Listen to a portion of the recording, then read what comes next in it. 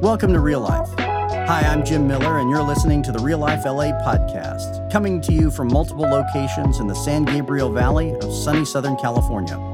We're a church for everyone, and we exist to lead people to Jesus, a community of grace with a God-sized vision that reaches from generation to generation.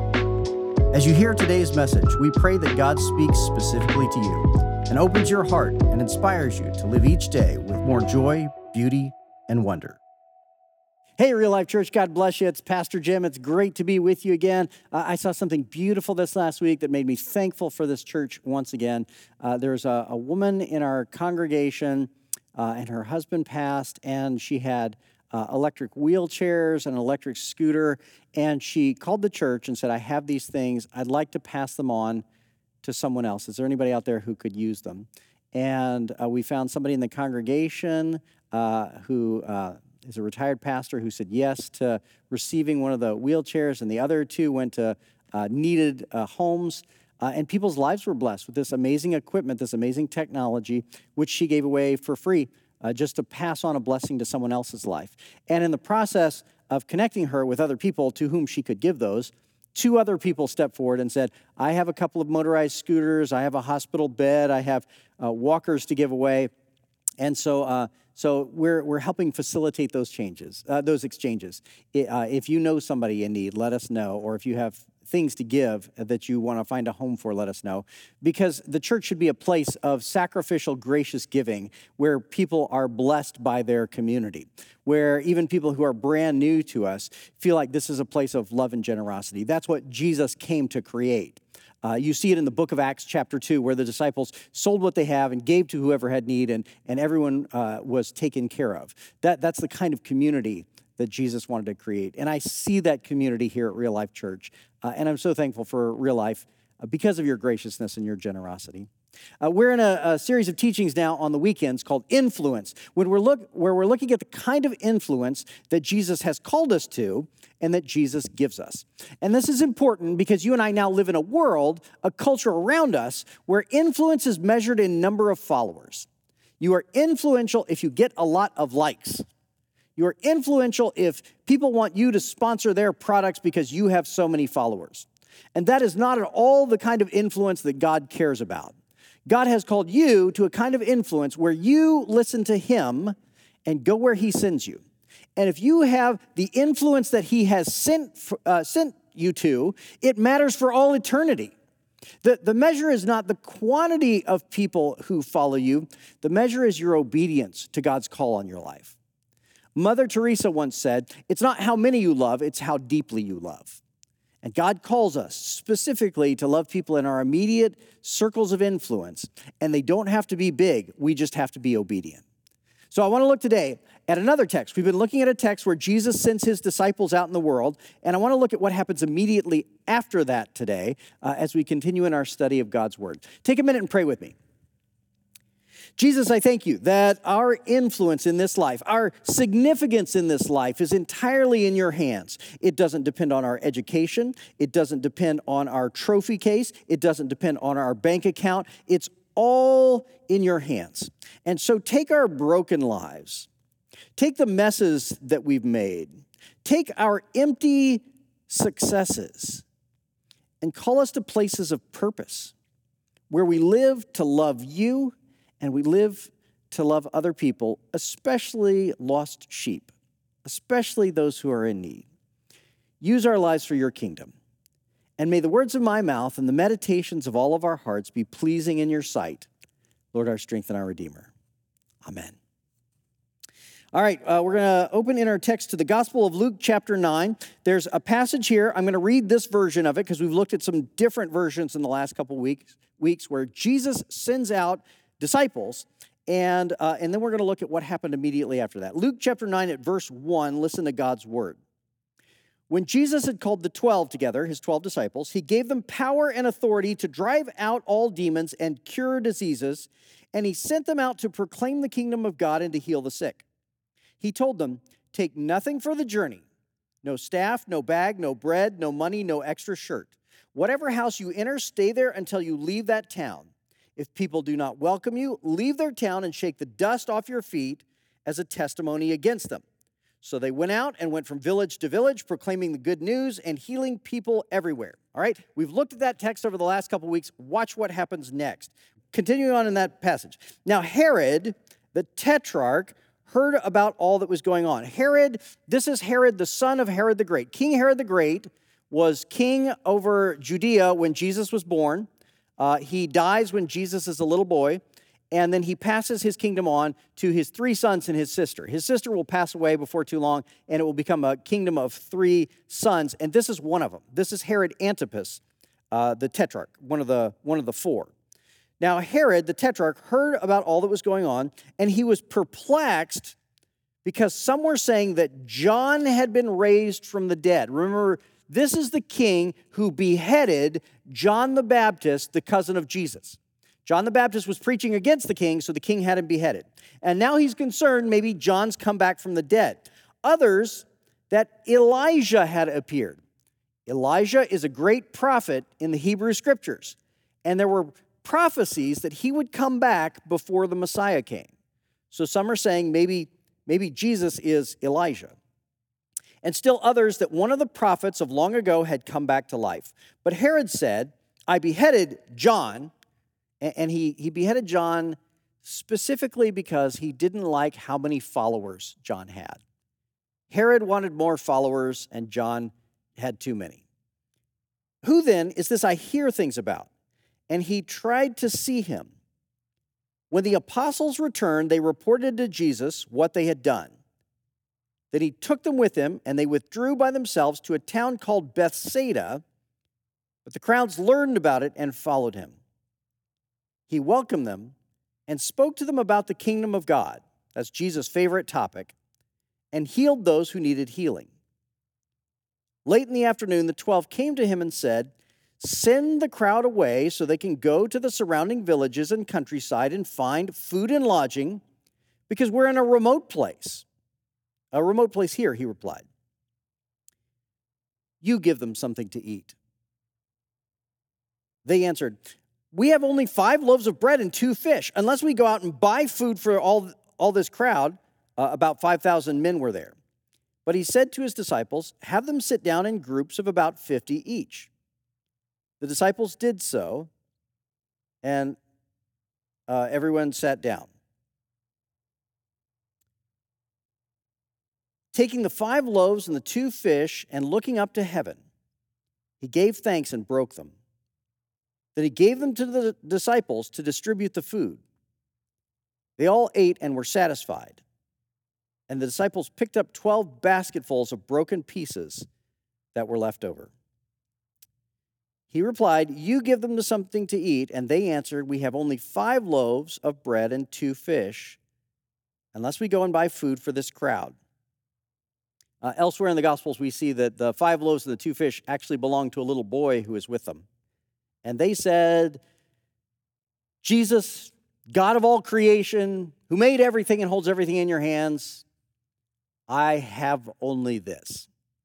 This is all I have. Have you ever said to God, I have only?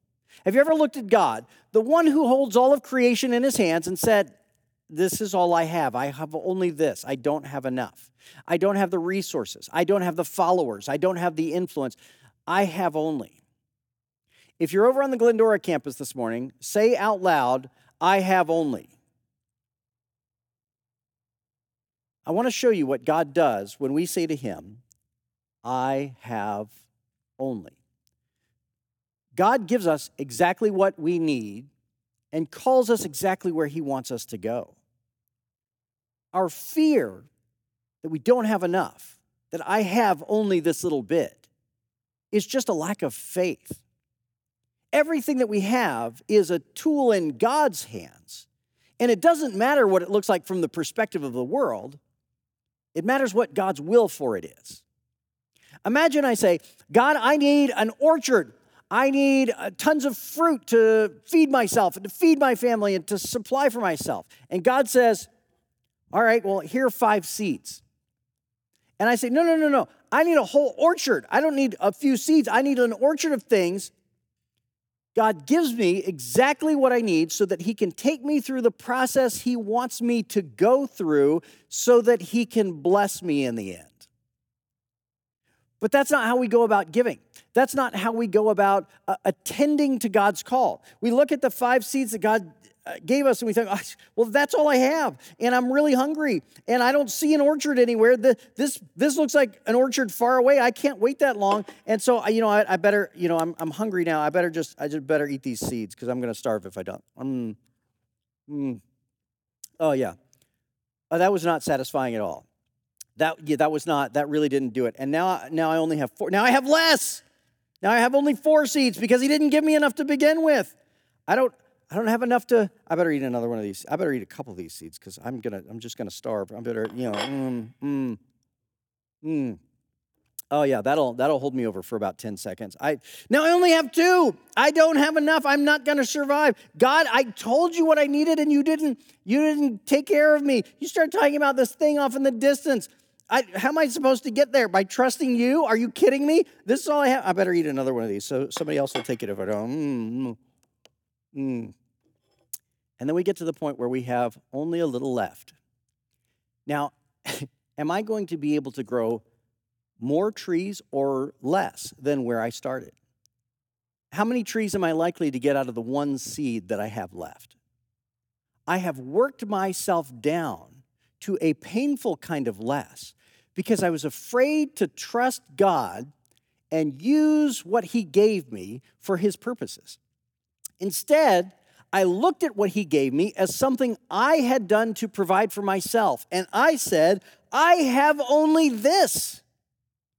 I'd better consume it or it will run out. And that is how most of us go at life all the time. Every resource that I have is something God has put in my hands for me to go through a process into a future where he blesses me. And in my lack of faith, I panic and I hoard and I consume for fear that if I wait or if I give, I won't have enough. Everybody say, I have only.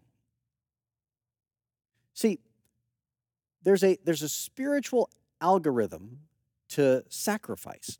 God sends us out into the world with exactly what he needs us to have, and he tells us, use this for my purposes, not your own. And if you do that, you will not end up empty-handed. There's a passage in the scriptures where a woman goes to Jesus and takes an expensive jar of perfume and breaks it and anoints his feet with it. An expensive jar of perfume, worth a lot. She could have done a lot with that. Not just used the perfume for herself, but sold it and kept the money to provide for herself. And instead, she makes a sacrificial, generous offering to Jesus. The only person who complains in that scene is Judas, the one who will betray Jesus. Because he says, he's pragmatic. That perfume could have been sold, the money could have been given to the poor. Judas is stealing from the disciples' coin purse. He doesn't care about the poor. His mindset is the practical one. I have only so much, and I better use it most strategically and most selfishly. But do you see that when that woman walked away from Jesus, she left smelling like him? The honor that we pour out on Jesus in our sacrificial giving comes back to us.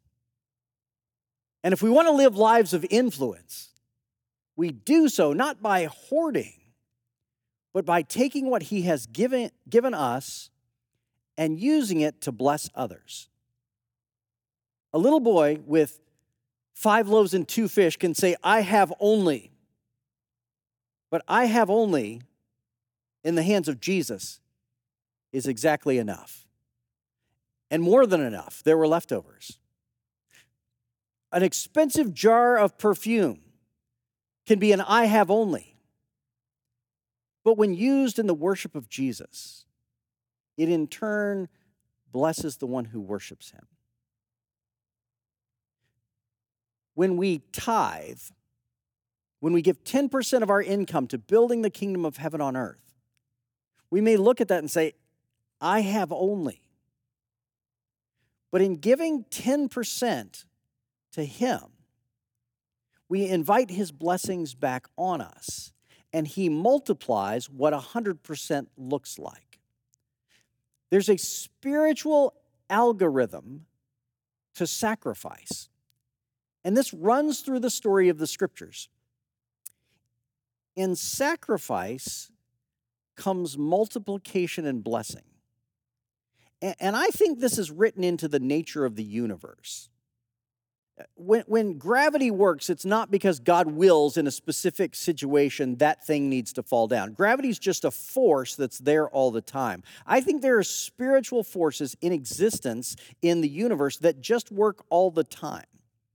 And one of them is that sacrifice brings blessings and multiplication.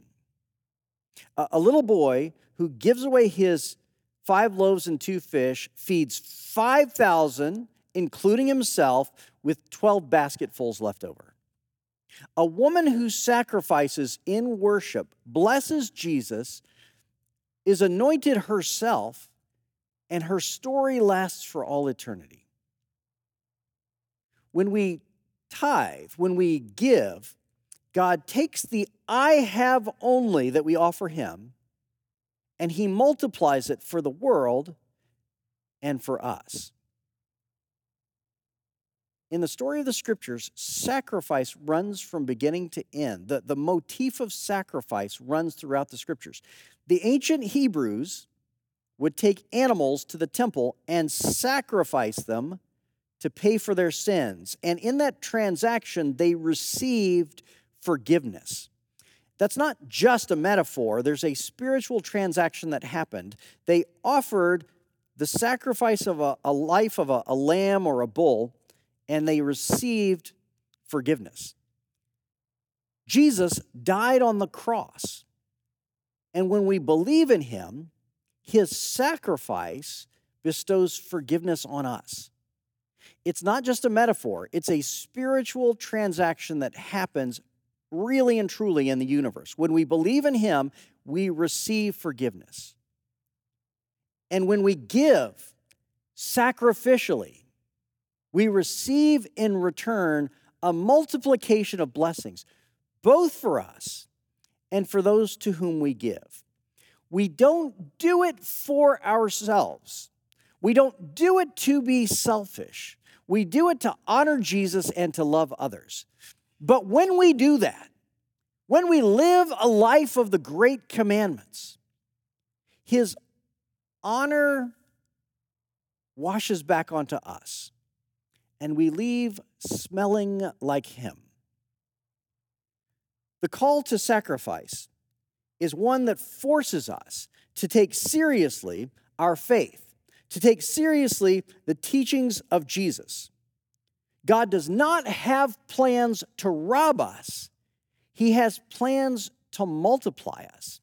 And it doesn't matter how many followers you have. In fact, it's probably better if you don't have many, because when you're done, He will receive the credit. When we are weak, He is strong. And when we are blessed despite our weakness, the world says it must be God because that guy didn't deserve that. It might be of benefit if we are of small stature in this world, because when we are, God receives all the credit. And I have a special place in my heart for people of short stature anyway. God calls us to give sacrificially, not just our money and our resources, but our time. God calls us to give our time sacrificially. And we may fear, hey, I have only. I don't have all the time in the world. I have only. And I better use it for me. There's a woman I read about recently who made a fortune and quit work and bought a boat and spends her time just sailing around. And I saw this interview with her, and they asked her, so what's life all about for you? And she replied, well, I have a boat, and I just sail around. And I thought, what an utterly meaningless life. We can go at life thinking, I have only so much time. What if it slips away? If we sacrifice our time for Him, He multiplies the blessings for the world around us and for us ourselves. God bless you. Thanks for joining us today. Now, will you help us welcome others to Real Life? Share our podcast or find us on Facebook or Instagram at Real Life LA. If you'd like to become a supporter, please visit reallife.la and tap Give to help us welcome everyone to Real Life. God bless and have a wonderful day.